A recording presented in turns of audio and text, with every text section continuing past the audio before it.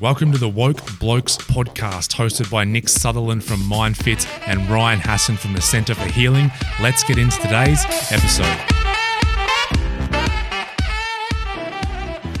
Ladies and gentlemen, boys and girls, welcome back to the Woke Blokes podcast. Ryan Hassan from the Centre for Healing here, joined as always by Nick Sutherland from MindFit.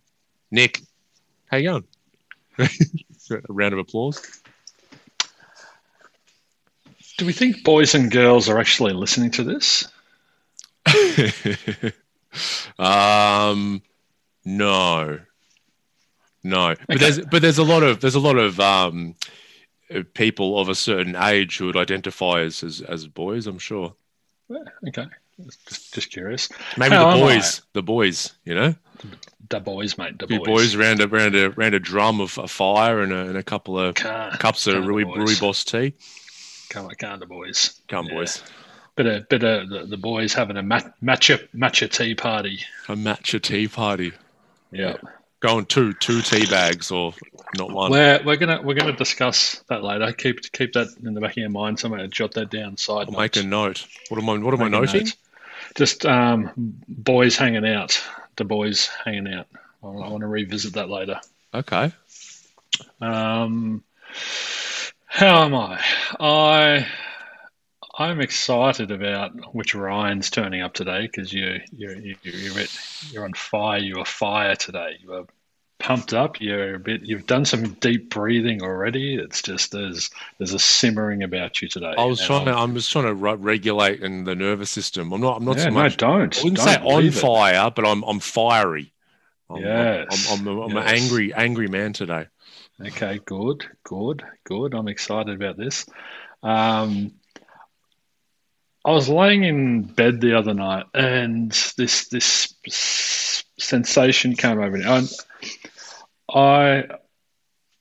was like I went forward in time to today, to now, and I thought at the start of every podcast, Ryan says, "I'm Ryan," and Nick from MindFit, and Nico, how are you today? And that's how we always sort of wheel this out. And that came into my head, and my thought at the time, and I've figured out since that it was actually me using you to ask me how I was feeling. So thanks for being a part of that. And I'll preface this by saying I've been working quite diligently on living in surrender and acceptance and just compassion. So I've been really trying to just let go. And practice non-attachment. And I'm laying in bed and I used you to ask myself, how am I feeling? And what came into my mind and what came through me and over me was, I am in love. Oh. And then it evolved and the in sort of shrunk and disappeared and it just turned into, I am love. And that's sat with me for about 4 days now. And I know everything's impermanent. We ebb and flow, but this is hanging around. This is it's hanging around. I love that. Lingering. It's lingering. It's beautiful because I like to think of love as a verb, and I think that's what you're describing here. You know, it's some people think it's an emotion or it's a state, or you know, the universe is the ultimate underlying force, is this force of love. And I do like to think of it as a verb. It's like, am I being love in this moment? And we actually sort of, funny you say that little change of wording. I've probably brought up on the podcast before that when Tommy was born, whenever he sneezed, we'd just say something really positive affirmation to him instead of saying bless you, which is so funny because now when we sneeze, he says bless you. So the cultural programming is stronger than the parental programming in this instance. So we would say, like, you know, you are worthy, you know, you're enough, blah, blah. But then it got down to, I would just always revert and say you are loved, because I think at the time as well, I was working with so many people, and I still do, who at their core feel unlovable. Mm-hmm. It's like I'm unlovable as a human based on what I have or haven't done in my past. I'm unlovable. No one could love me, right? Mm-hmm. So many people struggle with that. And then but then it evolved like it did when you were laying in bed the other night, from when Tommy sneezed and we'd say you are loved. Then all of a sudden we just both started saying you are love. Yeah, same thing. It's just this little change of language. Like you are love. And it's semantics, and it's you know. semantics are very important. Words have power and they carry an energy. And so when I'm saying I'm in love, it's sort of more I'm falling into something. But when I am love, I am. It's flowing out of me. Yes. And I'm loving everything. I'm loving the struggle and the peace. I'm loving the conflict and the quiet. I'm loving the rush and the stillness. There's it's like the binary system has just crumbled, and there's no it's just all and everything now, and wow. and it's just being a witness to it all, and it's a really interesting space to be in, and it's happened as a byproduct. As I said, I wasn't aiming for this. I wasn't trying to be this. This was a byproduct of just practicing non-attachment and surrendering, and it's it's a really.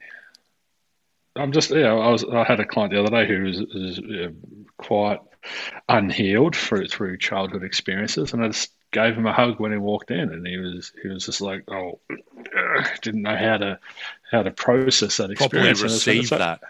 Yeah, and it's just like I'm just sit with it, mate. It's uncomfortable. I get that, but just see what happens, and you can just feel him starting to loosen up. It was like he was getting a massage, and all the knots were coming out, and all of a sudden he just sat down, and he just had a completely different look on his face, just from being loved. Yeah, that's really beautiful, Nick. That's really beautiful, and I love that. So anyway, enough of that shit. No, not enough of that. No, not enough of that. This is going to start to dissolve my anger, Nick. I don't want to though. I want to. All right, I can bring it back up on cue. It's no problem. But you're right. I think this state of love, there's this well of love inside of us that wants to pour out and love everyone and everything, not just all the good stuff, but also all the challenges and everything. And then, the great masters always talk about this conditional love and unconditional love. And the state that you're talking about is one of just unconditional love. It's so I'm just going to get this love that's inside me and it's going to pour out of me. And there's no conditions on it, because we say, look, I'm going to let love pour out of me if you love me back. Or I'm going to let love pour out of me until you do, or someone does something that I don't agree with. But then I'm going to turn the tap off. I will love you, or I will love you if you do X, Y, and Z. Yes. And then I will show you love. Yes. And I've bypassed that. Yeah, and it's such an amazing state, and it's very hard to get our heads around, because in our Western culture, the idea of love that we have been programmed with from TV, movies, music is one of conditional love, right? And so it's a real reframe to be able to say, and you can use an example which is quite challenging for some people to think about. It's like you can be with a husband, wife, boyfriend, girlfriend, partner, whatever it is, and it's like, well, I'll love you if, and you try and remove that if, and it's like, can I love you even if you leave? Right. And that's like the loosening of like all of the conditional attachments. And that's very, very hard, because you might want to say yes, but you're like, no, I can't love if they do that. I can't love if they leave me. I can't love if they left me for someone else. I can't love me if they acted this way. Well, I've been talking to a lot of clients that have been, I don't want to use the word mistreated, but treated not very well, I suppose, or I don't know how you describe it, but and I keep talking to them and coming back around to this, just wishing well for everyone. It's like I'm rooting for everybody, to use that American word. It's like I'm everyone's cheerleader, and even if someone's out there causing great harm, it reminds me of that quote I read once on socials or something. Somewhere it's like, you know too much psychology when you can just understand everyone or whatever. And I'm probably paraphrasing there, but it's like in Mindfit we've got a tool that we use. It's called looking beyond the projection, so looking beyond what people are doing. And essentially, we talk about hurt people, hurting people, and so I'm not looking at people on the surface level. I'm looking at where this is coming from, and they're hurting. And I'm a beautiful client came in the other day, and she's going through a terrible time of this breakup, and I said, yeah, but let's just wish your partner well. She's really toxic. She's she's not in control of what she's saying or thinking or doing. And let's stand to the side and let's let it all pass you by, and let's just hope that because she's lost. Let's hope that she finds her way back to humanity, and she's nearly started twitching. She's like, but she's done this and she's done that. And I'm like, no, she hasn't done this to you. You know, this isn't personal. This isn't about you. This is about her. And it takes quite most of the session to try and undo all of that ego that's heavily involved. And I guess that's what's really coming through now. Is I think my ego is just sort of been parked over there for a bit. It's let go for now. It's like, because when you think about the ego, it's kind of this wants to hold on to everything. It likes solidity. And the Dalai Lama said that suffering occurs when we try and make permanent that which is not permanent. And the law of nature is that everything is impermanent. So our egos constantly want everything to remain the same. No, that has to be there, and that has to be there, and that has to stay in that condition, and that can never change, and you need to be in my life forever. And even till death do us part, like that's just setting people up for suffering. So parking all of that, I'm just really enjoying being love at the moment. I'm enjoying you being love. Thank you. I love your anger. I love your anger. And that's it. So do I. That's where we get caught up, isn't it? We've spoken about it before, and especially as humans, and especially us guys, we get in these cycles of resisting our emotional state with another emotion. So it's like, as a guy, I'm sad. And it's like, well, I don't want to be sad, so I'm fucking angry that I'm sad, and so I keep going around in circles and circles and circles. We call that getting distorted at our disturbance. So we get emotionally disturbed when suffering, and that's that. Yeah, we carry a distortion. I shouldn't be angry. It's like why? As soon as you create that thought, that's an irrational thought, and that's going to just bend your perception out of shape. So. Yeah, well, it's I'm wrestling with reality in that moment.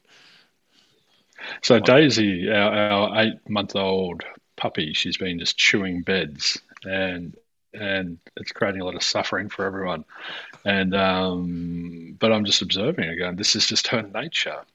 This is her. It's like being angry at a mosquito for biting you. It's just.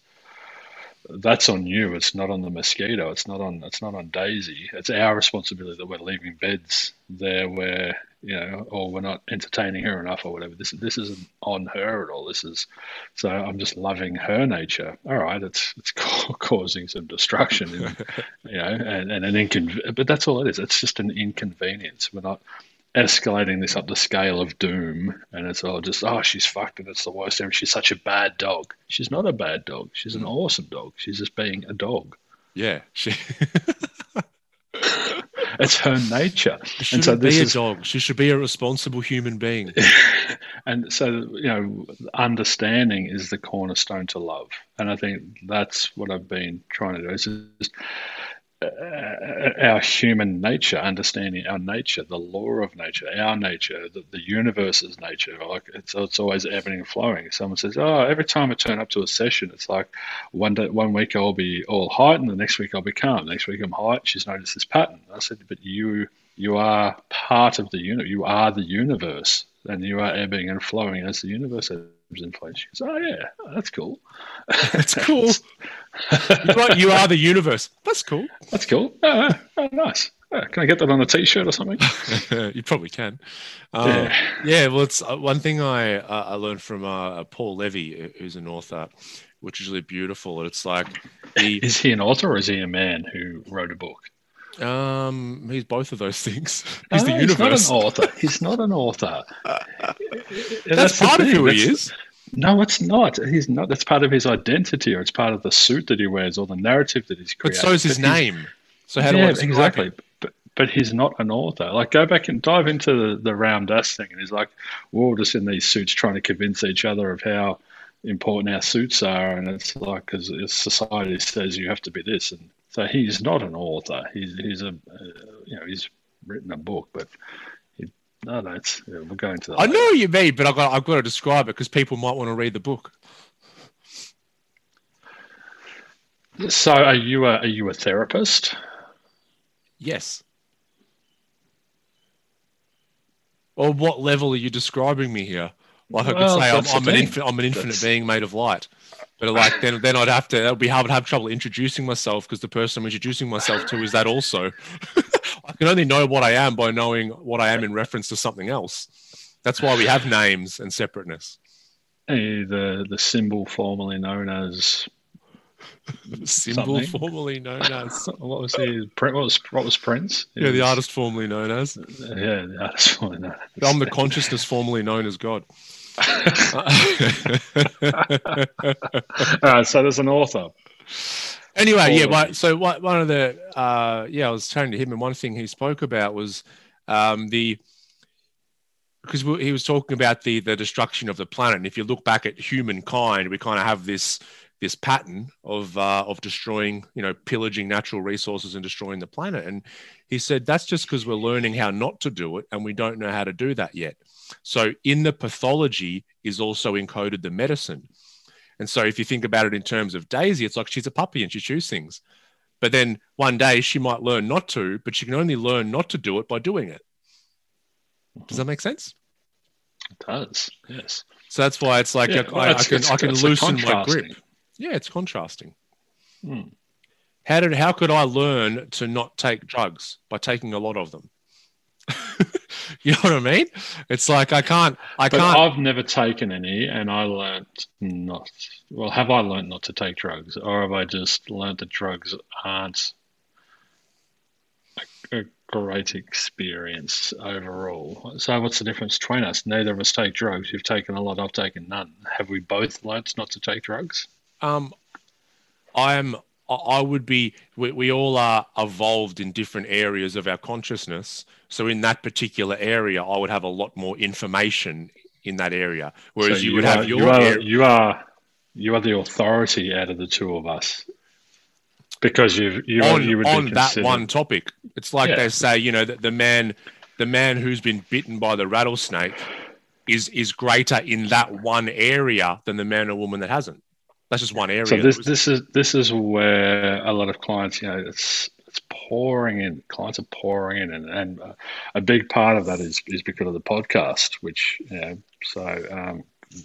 hat off to all the people. I had a woman the other day, and she rang while she was listening to episode 25. And she goes, "Nick," I'm like, "Yeah, hi." I just happened to answer. She's like, I'm listening to episode 25 of the podcast. I've been binging on it. I thought, fuck it, I've got to call you right now. Strike while the iron's hot, because you're talking about having to do the work, and I want to do the work. And it was so weird. Like a client had just shifted his appointment the next day at 8:30, and she goes, "I can do 8:30 on a Wednesday." And I went, "That appointment has literally just freed up 2 minutes ago."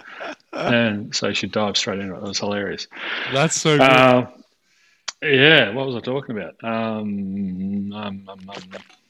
Clients are pouring in a minute. The authority. Yeah, so the psychology and the psychologists, we've had conversations around this, and there are many wonderful psychologists who do a lot of good work.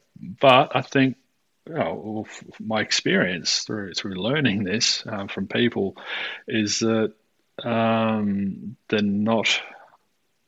There's been a big shift away from the typical clinical psychology, because there's not that rapport, there's not that experience behind the speaker. And so you and I having that lived experience and then healing are in a position. It's like if you want to hire someone to build a house, do you want to hire someone who's been to school and learnt how to build a house, or do you want to hire someone who's actually been out to a block of land and built a house and has made all the mistakes and knows what to do and what not to do? And I think that's where you and I come from. Like, I've been in a position where I couldn't leave the house, so I know what our minds are capable of at that end of the spectrum, and now I'm sitting here in love, so I know what our minds are capable of at the other end. And so, you are the authority in that area. Yeah, it's like you made me think, like, when I was an air conditioning mechanic for 11 years, and I was a pretty good air conditioning mechanic, but I didn't really care about it. Like it's like I as soon as 4:30 p.m. here, fucking work phone goes off, and I'm not thinking about it at all. I wasn't interested unless I had to. I wasn't interested in further education, like what's the latest cooling towers that are coming out, the compressors. Could not give a shit unless like work made me go and do something. So looking back now, I'm like, if I was trying to pick an air conditioner, I wouldn't pick me if I had the choice. I want someone who lives and breathes it. I want them to come around and talk about my air conditioning like I talk about someone's mental and emotional health and trauma. Because the welding in this aircon is surpasses anything else. You should see the craftsman. You're like, wow, this dude loves his aircon. Yeah, and I love that shit. Like when he can see this weld, like he described. I don't know what the fuck he might be talking about, but I love how into it he is. It's the best. Yeah. It's I had a client the other day, and I'm seeing this in a few different clients as well. People are a bit lost in their careers or their what they're doing for a living, and in Buddhism they talk about the Eightfold Path, and one of them is the right or the pure occupation. So what we do for a living and being of service and contributing to society and all that. And this guy's a plumber, and he's in a bit of I'm a plumber, I'm good at it, but I don't really love plumbing, and I'm not really. I said, what would you do if you didn't have to pay your mortgage? What would you do? And he thought about it and he said, work with underprivileged kids. I was like, wow, that's a big shift. Okay, wow. Is that something you can start doing as a hobby? Can you be one of these big brothers or a mentor or something? He's like, oh, yeah. And I said, but what about if you reframed plumbing in your head? What if you became the compassionate plumber? And, because we can't all just be in acts of service. We can't all be humanitarians. We need plumbers. We need builders. We need all these things. So how can you reframe it so you're not just a plumber, but you're a plumber who turns up and really listens to someone and you really hear them and I was just spitballing ideas, and he's like, yeah, and so he's gone away and he's got to think of how can he, for the time being, be passionate about plumbing, because it's not about the plumbing itself. It's what am I doing beyond that plumbing? How am I being of service to other people? Yeah, I love that. Yeah, when you can see what you're doing, if it's not what you're going to be doing forever, but you can see it as a natural stepping stone to doing what you really want to do. Or even, so I was a mate of mine who's a boat salesman, and he sells boats for a living, and he got very burnt out and dispassionate about that. And then he stepped away from it, and he realized that he wasn't a boat salesman. He was actually providing an opportunity for fathers to spend time with their sons and daughters. Yeah. And to go fishing and time out, it's out in nature and we're in the outdoors and we're alive. There's a storm coming. Right, we've got to do this stuff. And so as soon as he reframed it in his head and he looked at it like the boat is just a metaphorical and literal vehicle to get people connected out there, but as soon as he started seeing himself as a connector, a bringing together of people, it changed his motivation. So he went out of productivity-based motivation, I have to, it was a chore, and all of a sudden he tapped into a vitality-based motivation, and now it's I want to, I'm passionate about this. Yep. And so he's doing exactly the same thing. What a reframe. Turning up at the same spot, the same hours, the same everything, but just can't wait to get there. So yeah, it's so good. It's such an important reframe. When we start to do things, I was doing an energy workshop on the weekend, and one of the things that was coming up for a few people was this, what they wanted was when getting up in the morning, and it's, for once again, very similar language, but a very different energy. A lot of people were getting up in the morning and say, oh, what have I got to do today? And then by the end, the reframe was, oh, what do I get to do today? Right. So it's like this list of obligations and chores and things that I have to do, as opposed to, hey, what do I get to do? What do I get to experience today? So that's just a simple flip into gratitude there, isn't it? Absolutely. Yeah. Because we take things for granted. We all of a sudden, as soon as we start, we create a certain life for ourselves, and then once that life, we get going for a few months on that, all of a sudden that becomes the normal. And we spoke about ego earlier. Then the ego always wants something more, and that's more. It becomes complacent, and yeah. I remember I had did a mantra for a while about every morning I'd wake up and my first thought was, I wonder what today's going to bring. So it opened up my mind, and I sat in curiosity and wonder, and there was no attachments. There was no, it has to be this or I have to do that, and that was a wonderful experience for me. And then it became subconscious. So automatically now I'm waking up just so, I wonder what today's going to bring. And I can look at my calendar, and I've got 6 or 7 clients for the day, and I'm like, will or it won't be like that. The clients may ring and change, and so I don't create that, what we said about earlier, that permanency, that it doesn't have to be solid. I don't need my day to look that way in order to be happy when I get into bed that night. It's just that it's a fluid, it's a dynamic sort of experience. Yeah, so good. You made me think about with the boat salesman. I must be thinking about my air conditioning past today, Nick, because when I think back at those 11 years and thousands of different jobs and everything, and during summer it'd be cashies every weekend and after work, and the one job that stands out to me as my most absolutely satisfying job that I did in that whole time, I didn't make 1 cent off. Right. And I still remember it was a Saturday, and it was the middle of summer. It was like fucking 40 degrees. And so I was like run off my feet with all these different cashies and that kind of thing.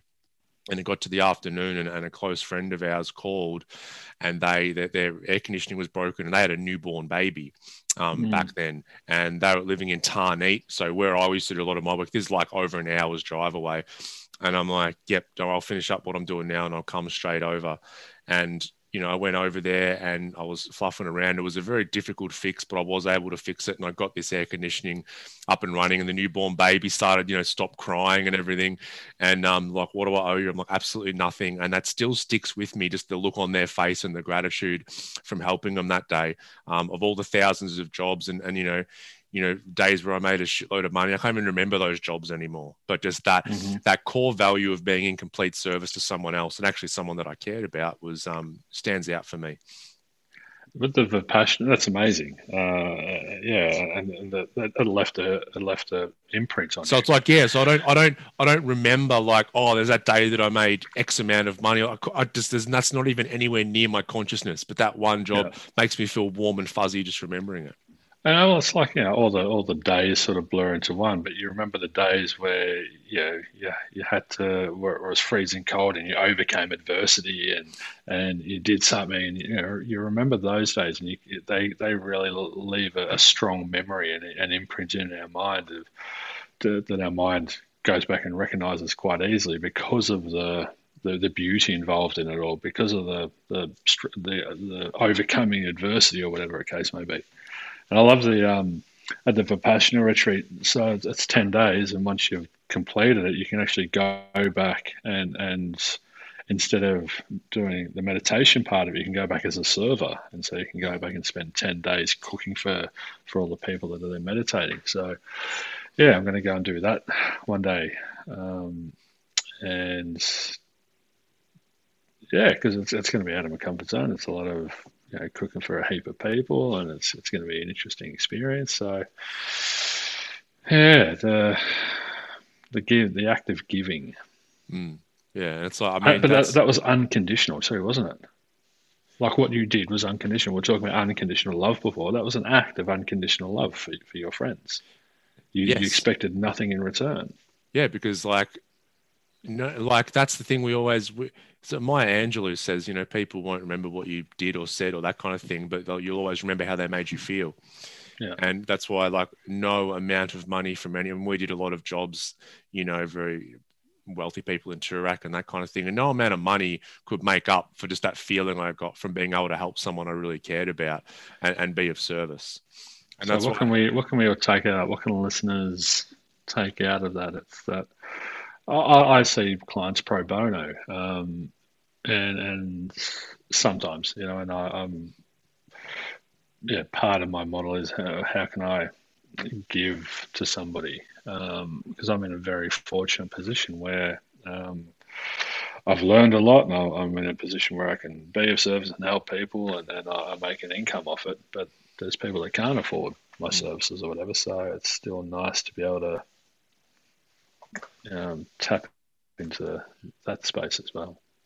Yeah, well, I think it's just, but as a society, we worry too much about money. I think we think like the next bill is going to break us or that kind of thing. But we're quite lucky, especially in this country, that you're pretty much going to be okay. You're going to be pretty much looked after, financially. And it might sometimes when we go through rough periods, it might mean cutting out certain luxuries. But my God, like talk about first world problems. It's like, oh, I've got to cancel my membership or my subscription somewhere, and maybe I have to buy the no name brand food for a while or that kind of thing. But it's really, you're really going to be looked after. And I think if you do more things from that place of service, then money will come. Because like it's like the guy the boat salesman. It's like if I'm going and doing something out of this obligation of money, then I'll get run down. I'll just start losing my passion for it. But if I go in to sell boats, it'll eat your soul. And then you go down and say, well, no, hang on. What I'm doing is giving dads an opportunity to spend time with their son and daughter. Then the byproduct is I'm better at selling boats and I make more money anyway. But he's sincere in that. Yeah. And you're right. As soon as you give it all up, you actually get more than you could have ever thought. And as soon as you surround, but this is that living as love. It's there's no fear, there's no stress, there's no anxiety, there's no suffering, and it's just you said before that everyone's always thinking about money, and people are living in a constant state of fear. Everyone's in this constant state of fight, flight. How am I going to get this next thing? How am I going to pay the next bill? Where's this next thing coming from? I need this, I need that. And so many people are living outside of their means because of their egos are going, oh, but I need to look cool. I need the latest shoes. I need the golden handcuffs. I think I've brought it up in previous times. Like we have the house because we want it to look good for everyone else, the car, and we have all these payments. And now if I am, let's say me being an air conditioning mechanic, then all of a sudden I have these golden handcuffs because I'm tied to this paycheck, because if I don't, I'm not going to be able to make all these repayments. And if I lose that car, then my ego goes, oh, you piece of shit, you lost that car. What's X and X going to, think about you? Which is all, it's just money. We tie in money with survival. So we're always under this, if we're under money stress, we're under survival stress. And we've spoken about, we can't create and be in a state of love if I'm in a constant state of stress and survival. And William Glasser talks about his 5 basic human needs, which is the second fundamental in the MindFit program, is that's having that sense of survival compromised, and that's where we need to learn to meet our own needs and go, no, I'm going to be okay. And this client, the one that was ebbing and flowing in sessions, she went for a job interview the other day. And she said she felt herself start to experience physical symptoms of anxiety. And she said, I literally said to myself, nothing in there is trying to kill me. And she just sat there and just said, nothing in there is, what is the real, because I talk about the reality of is versus the reality of what could, should, or would potentially happen or ideally happen. And she said, what is the reality? The reality is a woman is going to go and speak to another woman. Nothing's trying to kill me. Okay, so all of a sudden, just in the space of a couple of minutes, she bored herself down from that heightened state. And just went in and she said it was the most wonderful conversation, and she was coming at it from the heart, and there was no anxiety in there, and she was present and grounded, and just she listens to them, and she said it was such a more effective space to be in, because it just produced a wonderful time. Yeah, I had a similar conversation this week with a client. Also, they were going in for a performance review, and it was in their new role, and they'd obviously struggled with anxiety a lot, and she was saying similar thing. The body starts having this reaction. It's called neuroception. It's our nervous system making an assumption that we're going into an unsafe environment. And so her sort of past was, and this is for a lot of people, that anxiety starts to come up. I'm like, no, don't. I don't want to feel this. I don't want to feel this. Go away. And it tightens. And then what she would do after an experience like that, then she would ruminate and really try and work out, what made me anxious? How can I change in future? And it was more and more of this tightening of her system. And this time those feelings started coming on, the physical symptoms. And she just said, okay, my body thinks I'm entering into an unsafe environment, but she goes, it's okay if I feel like this. And then as soon as you say like, I'm feeling anxious, but that's okay, that softens. You're giving it space to soften. Then she went in, the review went really well, and then she left and didn't do the ruminating and worrying afterwards. So it's like she just had the experience and it was okay. We call that's we're teaching clients to learn the difference between necessary and unnecessary suffering. So suffering is anxiety, depression, guilt, anger in our line of work. And the first noble truth in Buddhism, to live is to suffer. We're all going to experience it to some degree at some point in our life. But there is necessary suffering. If you break up with someone, or someone breaks up with you, you want to feel sad. If you're going into an environment where there's an important outcome or whatever, you want to feel a little bit of anxiety. So this is where it's great, the work that you're doing with our clients, just validating that feeling. Oh, hello, anxiety. Oh, you've popped up and you're doing your job. Great, thank you. Now, are you turning into unnecessary suffering because I'm using these distortions and jumping to conclusions and going to the worst case scenario? And am I already living this meeting before I even get out of my car? Yes. Okay, so now it's unnecessary. Now I've got to bring myself back from that and get back in the driver's seat. We actually did speak about that too, that the thinking about all the worst possible outcomes and that kind of thing. It's so funny when you think about it. I had this one years ago, can't remember what it was for, because I'll get to that. Hang on. It's like we spoke at the start about resisting or wrestling with life.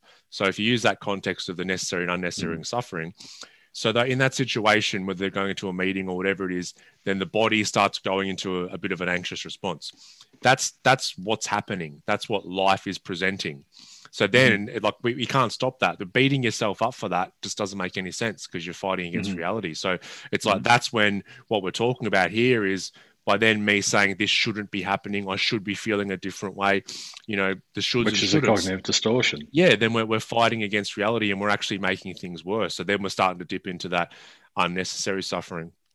But because I still watch this now, and years ago I got invited on the radio, one of the Fox FM here in Melbourne, and I remember driving in there and I noticed the distortion. I noticed my mind thinking about like worst case scenarios, and because I have I could sort of watch it, I just laughed my head off, because one of them, it's like, you obviously, what if I don't know what to say, or I fumble my words, or do say something silly, but one of them was like, what if I fall off the chair?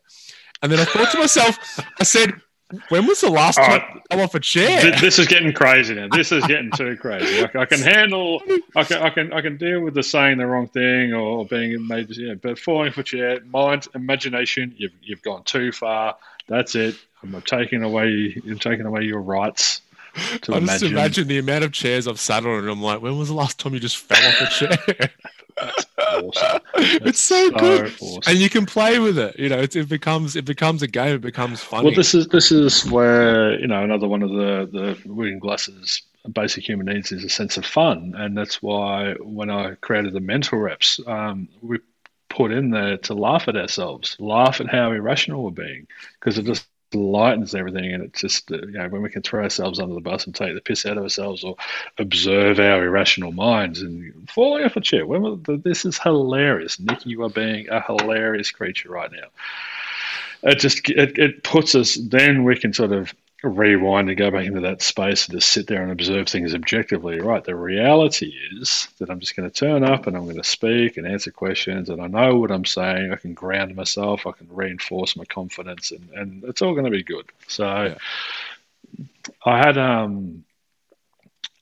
a client talk about his business, his landscaper, and he got this contract, and once again, going back to the ego and wanting more and everything, and I was so proud of him. And he said, and this company said, so you've got this contract for these daycares. Do you want the Bunnings contract as well? And he's like, no, we're good, thanks. And they're like, what? But this is tens of thousands of dollars, millions of dollars over the next 7 years. You're going to knock that back? And he's like, yeah, we just moved into a new place and we're trying for a new kid. And yeah, I've got my little girl at home and I've got a couple of crews and I'm content with what he goes, I heard myself say content. And he goes, I just burst into laughter. He's like, oh, because, we're like, the one golden rule in Mindfit is you are responsible for your happiness and health. And then we unpack what is happiness, and no one knows. And I say it's to be content. So when he heard himself say, I'm content, he's like, oh, I've done it. It's so refreshing. And it's very hard for other people to grasp. Like the guy who was talking to would have probably heard those words and thought, "What do you mean?" And this is egos. When we're in the ego, like most people are, and we hear someone else say, "I don't want more," the ego goes, "What? You don't want more? There's nothing. That's what life's all about. We just meant to have more. So it's very. You're not normal. It shakes it up. Yeah, you're not normal. Actually, very normal. Sane in an insane world. Sober at the party where everyone's drunk. Yeah, so I was so genuinely pleased for him that he has. And I sent you a message the other day saying, let's talk. Let's on the podcast. Let's do choose your hard. And your inner child came up and went, choose your hard on. And this is it. It's like so we talk about. The hard path and the easy path, and the hard path gets easier and the easy path gets harder. So you can choose what's initially hard. That's to say no to all the dangling carrots and the golden handcuffs and the golden chain or whatever. But life's going to get easier after that.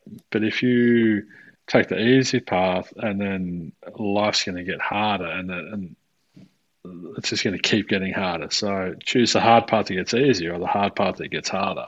And I remember when Deb said she stopped drinking because she was sick and tired of being sick and tired, and so she chose her hard, and her hard was to go to AA meetings and to really sit there and go through her shit and all that sort of stuff. But that hard became easier, where if she had have kept drinking, she found herself in the bath with boiling water and nearly died. Like that's a lot harder.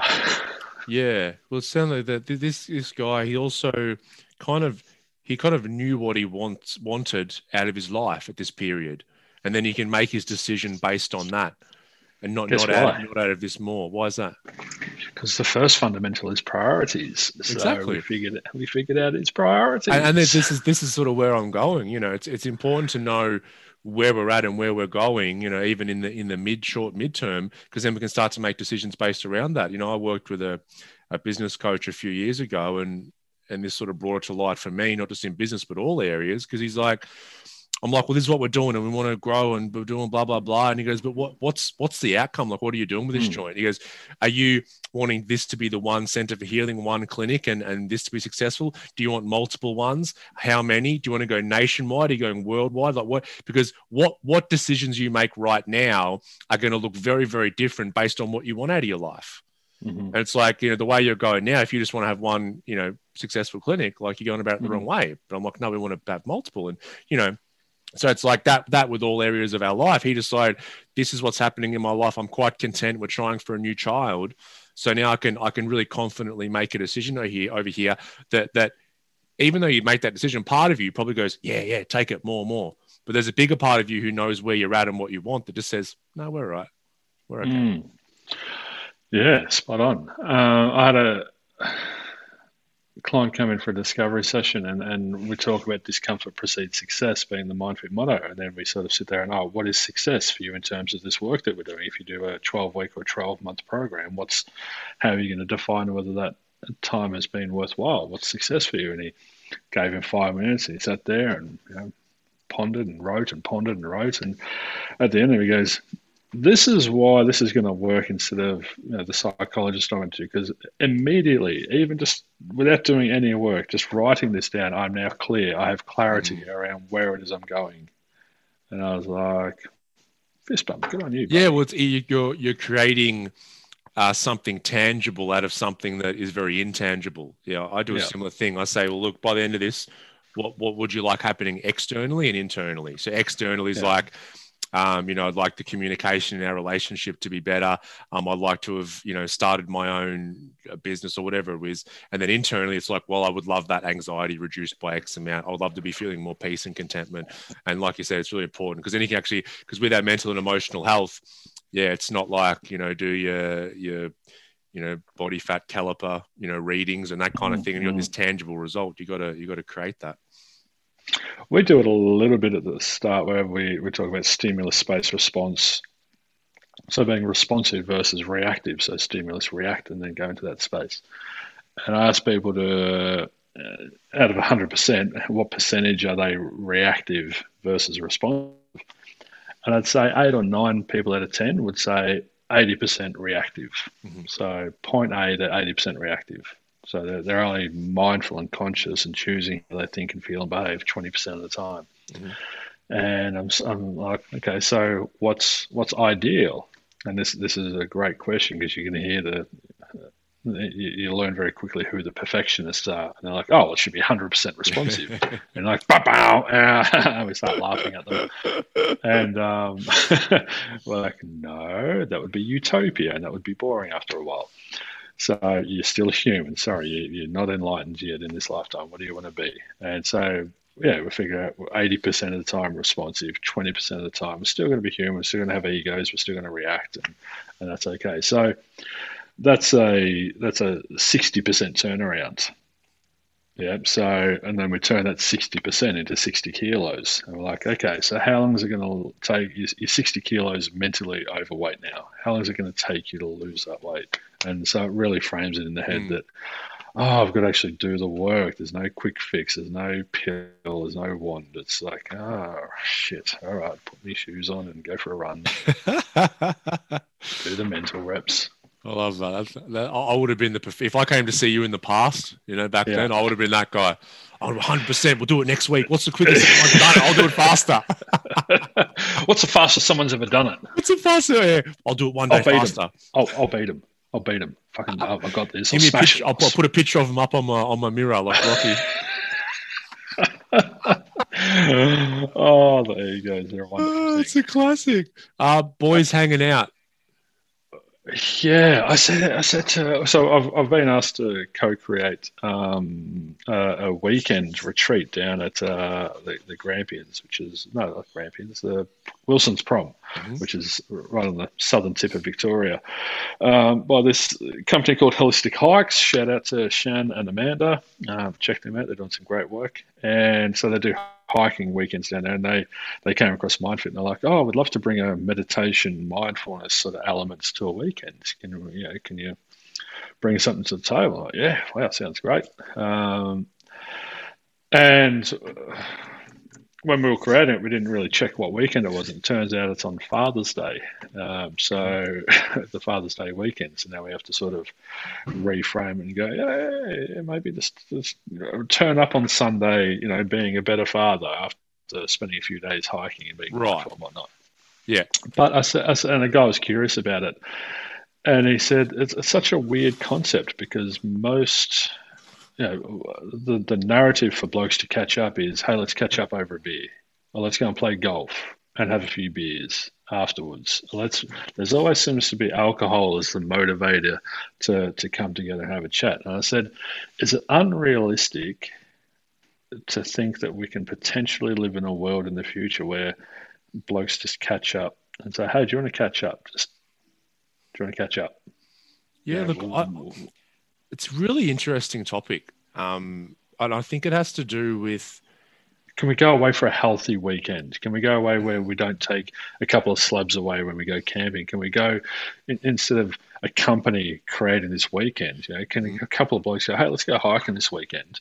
Yeah. And not take a bottle of piss away. Yeah, I think it's going to be changing over the next 20, 30 years. And I think it has to do with kind of rites of passage. I think that we've had such a dominant culture around our rite of passage, especially as a guy. It's like, okay, I'm of a certain age, I'm just going to get pissed. And I'm going to come together with myself. It's like this, we get programmed with it, because we saw it. from our, our parents, their friends, even grandparents. Like, it's such a cultural thing. And then we grow up and then we start doing it. And so, now we're, 30s, 40s, 50s, that kind of thing. And 60s for you, Nick. But and then we I love you. I'm in love. I love. I'm testing your state of unconditional love. You can't knock me off this perch. I won't try anymore. I'm not angry anymore, by the way. I feel great. I know. I saw that. It's melted away. And so we have this rite of passage. So it's really ingrained early on. It's like, hey, when I'm catching up with mates, and I associate bonding with alcohol.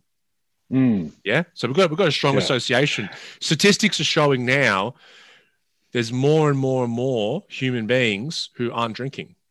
Like I'm talking teenagers. Yeah, I've heard that. It's dropping the rates of of alcohol. So that they're having sober parties. I think they're calling it. Yeah. So you think those teenagers are going to become adults with less of that bonding and alcohol programming, then they're going to have kids. So I think this is going to be, because cultural stuff just takes a bit longer to shift. And so I think, over the next few decades, I'll be very interested to see, and I think there'll be more of that going on. Because I'm also seeing, like, I see these men's circles and men's groups and everything popping up everywhere. Like, it's a real, and these things come about because there's this deep yearning for whatever's being presented. So when I see a lot of these men's circles coming up that aren't alcohol based, I'm like, there must be this deep yearning of the masculine that wants that. Yeah. Do you agree? And it's beautiful that people are starting to, especially these kids are going to become physically and mentally / emotionally healthier as well, because they just, let's go away for a weekend, let's go hiking, let's hang out and have a fire and climb things and learn how to tie knots and do all this sort of shit, instead of getting smashed and burning trees and fighting each other. So there's hope. There's hope. And like, I wonder what if that continues, that trend, like, long after we're gone, like, I'm talking hundreds of thousands of years, if the planet's still here. Yourself. If that state of love that you're in will still be there. Yeah. I wonder as well, like, in terms of our evolution, like, our prefrontal cortex doesn't form until we're 25. Drinking alcohol, and that's the thing. I still have a drink. You still have a drink. We're not bashing alcohol here.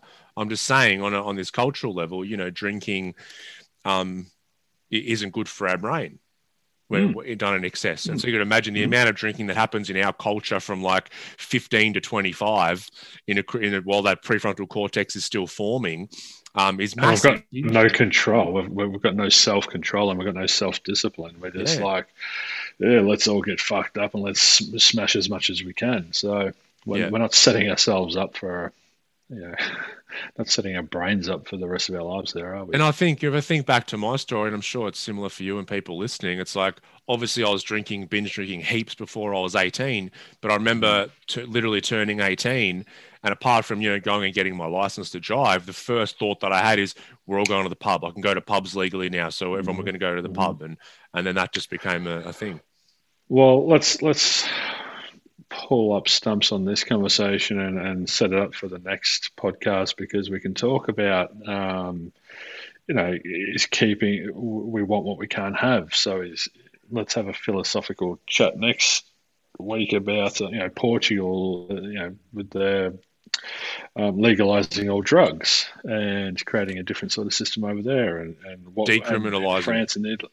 Yeah, and France and everywhere over there, that's part of their culture is to have a glass of wine with dinner, and the kids are doing that as well. So they're forming healthier relationships with it. They're being exposed to it at an earlier age, but it's not forbidden fruit, so they're not going to go chasing it. Yes, yeah, I think that's a great topic for a podcast. Let's do that one. Okay, that'd be great. I'll promise I will do no research on it whatsoever. Yeah. Neither will I, but I've got a podcast up here on that topic, ready to go. Yeah. I'm champing at the bit. Ride your coattails. I can see it. Ride me all the way. Oh, hello. Anything else? Not good. Yeah. What did we talk about today? What should we call this podcast? Well, I still like the title of Choose Your Hard, and you can put in brackets on if you really want to. I'm not that immature, Nick. You totally You are. shouldn't make up stories to the listeners saying that I sent that in a text I've message. got You're painting evidence me in on a my very text immature message. light. A very distinguished, responsible adult. It's your playful nature coming to the surface. Don't ever It lose is. that. No, Do you want to I quickly don't tell think us? I can. Do you want to quickly tell us? Do we need to go back into your suffering and why you're angry, or do we not need to pick at that wound? I'm not really sure. Like I was told Mel, I'm like, I'm like, I'm pretty angry. She goes, yeah, I know. And I'm like, yeah, I'm not sure why. So we you spoke about using laughter and playing with things, and you can only do that. Like I talk a lot in our, embodied processing course around drowning in an emotional state, as opposed Being to, swept away, being ankles deep or even wading in there, like actual drowning. And this is what happens. We dip into a state like anger and frustration, and we end up just drowning in it and we get lost. Whereas if we can keep our head above water, we can just sort of watch what's going on. Even just before we turned on the podcast, because I was already, and it's funny because when you're in an emotional state, you kind of attract more of it. And I know that. And it's so funny. So I went to grab a coffee and I left myself plenty of time before the podcast, and then I got down there and she had to make about 30 coffees before mine. So I was sitting there waiting and just I'm like wound right up. Getting wound right up. It's the best. And then I got back and I just needed my water bottle. I'm in the other room and Mel and Tommy there, and I'm like, it's like, what are you looking for? I'm like, where's my fucking water bottle, right? And then she looks at me and goes, I put it in next to the laptop. And then we both pissed ourselves. I'm like, I'm so angry, aren't I? She goes, yeah, you are. And we both laughed. We kind of watch Angry Ryan, yeah? Like you were saying before, like Paul Levely's not an author per se, or, I'm not a therapist per se, but I'm also not anger, even when I'm angry. Yeah. Totally. It's just a part of me that's exhibiting, and that's why we can have a bit of it's just a phenomena you're experiencing at that point in time. Yeah. So it's like I just kind of it's hard to be the witness of it though when you're so swept away in it, when you're drowning in it. It's really difficult to step out and be the witness of it. So and that's why it's like, and this is part of doing the work and practice. It's like when an emotional state comes up, it's very magnetizing and it sucks your consciousness in very quickly. And then the longer that your consciousness is sucked in, the harder it is to pull it out, right? You can still do it, definitely. That's why I think the practice of noticing straight away when you're starting to get pulled in, you're like, so you might get waist deep and go, oh yeah, come back up here. So when you say pulled in, we call it going down the easy path or into destructive thinking. And when you find yourself in that emotion, when you finally come into an awareness that you're in that suffering, that's where, excuse me, you do the mental rep and you pull yourself out of it, as you're saying. So you get sucked in, you can bring yourself out of it, but it takes a specific skill set to do that. Yeah, it's like I need to recognize that I have this muscle of awareness, or this, I can direct my consciousness or energy. Our consciousness is our energy, whatever we put energy on, our consciousness will put energy on. So I have to recognize that I have the skill of pointing my consciousness somewhere. And then I have to practice pulling it out when it gets pulled down into a destructive state. And so then that's like, I've just realized that I have a bicep that I didn't know. I've got like a third bicep on my back or something that I didn't know was there. And then I need to start consciously working on it to grab it. Because then, like you spoke about it becoming subconscious, you saying, I wonder what today will bring. It's the same. So whenever our consciousness gets sucked down, eventually we want it to be just completely natural to just pop back up and witness it. Yeah. And it becomes unconscious. So we have to focus our clients on doing mental reps. But this is, using a bicep. We're talking about mental fitness here, mind fit. It's keeping our minds in shape instead of letting them get really bent out of shape and distorted, because that's going to create this chemical storm, which is going to create all these feelings that feel very unpleasant. And then by nature, we don't like feeling unpleasant things. So we're going to have more of an aversion to those unpleasant things, which is going to fuck us right up, because we're going to create a whole lot more of that unpleasantness. And then we're going to be like, and then we're going to need, where's a beer? Fucking beer. Give me a beer. Yeah, that's how it works. Yes. I love being a human. It's hilarious. It's fun, isn't it? It's so fun. It's funny too. But I love you, and I love our listeners, and I love everything. So I'm going to give you the biggest hug when I see you. I'm feeling it. I'm feeling it for you. You're about 10 k's down the road. I'm feeling that love from you. I am. Then golfing. We're going to catch up. Yeah. Let's. What are you doing on the weekend? Should we catch up? Yeah, we should. Okay, great. Yeah. Instead of organising it on here, we'll do it privately. Yeah. And listeners, you can come catch up with us. Hey, maybe we should have a Woke Blokes party. Oh, can I come? A Woke Blokes party. I was looking at MindFit on my hat there. A Woke Blokes catch up. Yeah. Just a lunch somewhere. For anyone that's local in Melbourne, maybe we should just... That'd be great. Yeah, shoot us send us a message. And we'll record a podcast while there's a live audience. That'd be great. Let's do that. I'm excited about that. Great idea, Nick. I'm very aroused. Okay, let's wrap it up there. Thank you everyone for tuning in. Choose your hard. Nico, pleasure as always. It's funny. All right, we'll see you next week. Peace. Bye. Thank you for tuning in to the Woke Blokes podcast. Please don't forget to subscribe to the show. Also leave us a 5-star rating. We thank you so much and we'll see you all next time.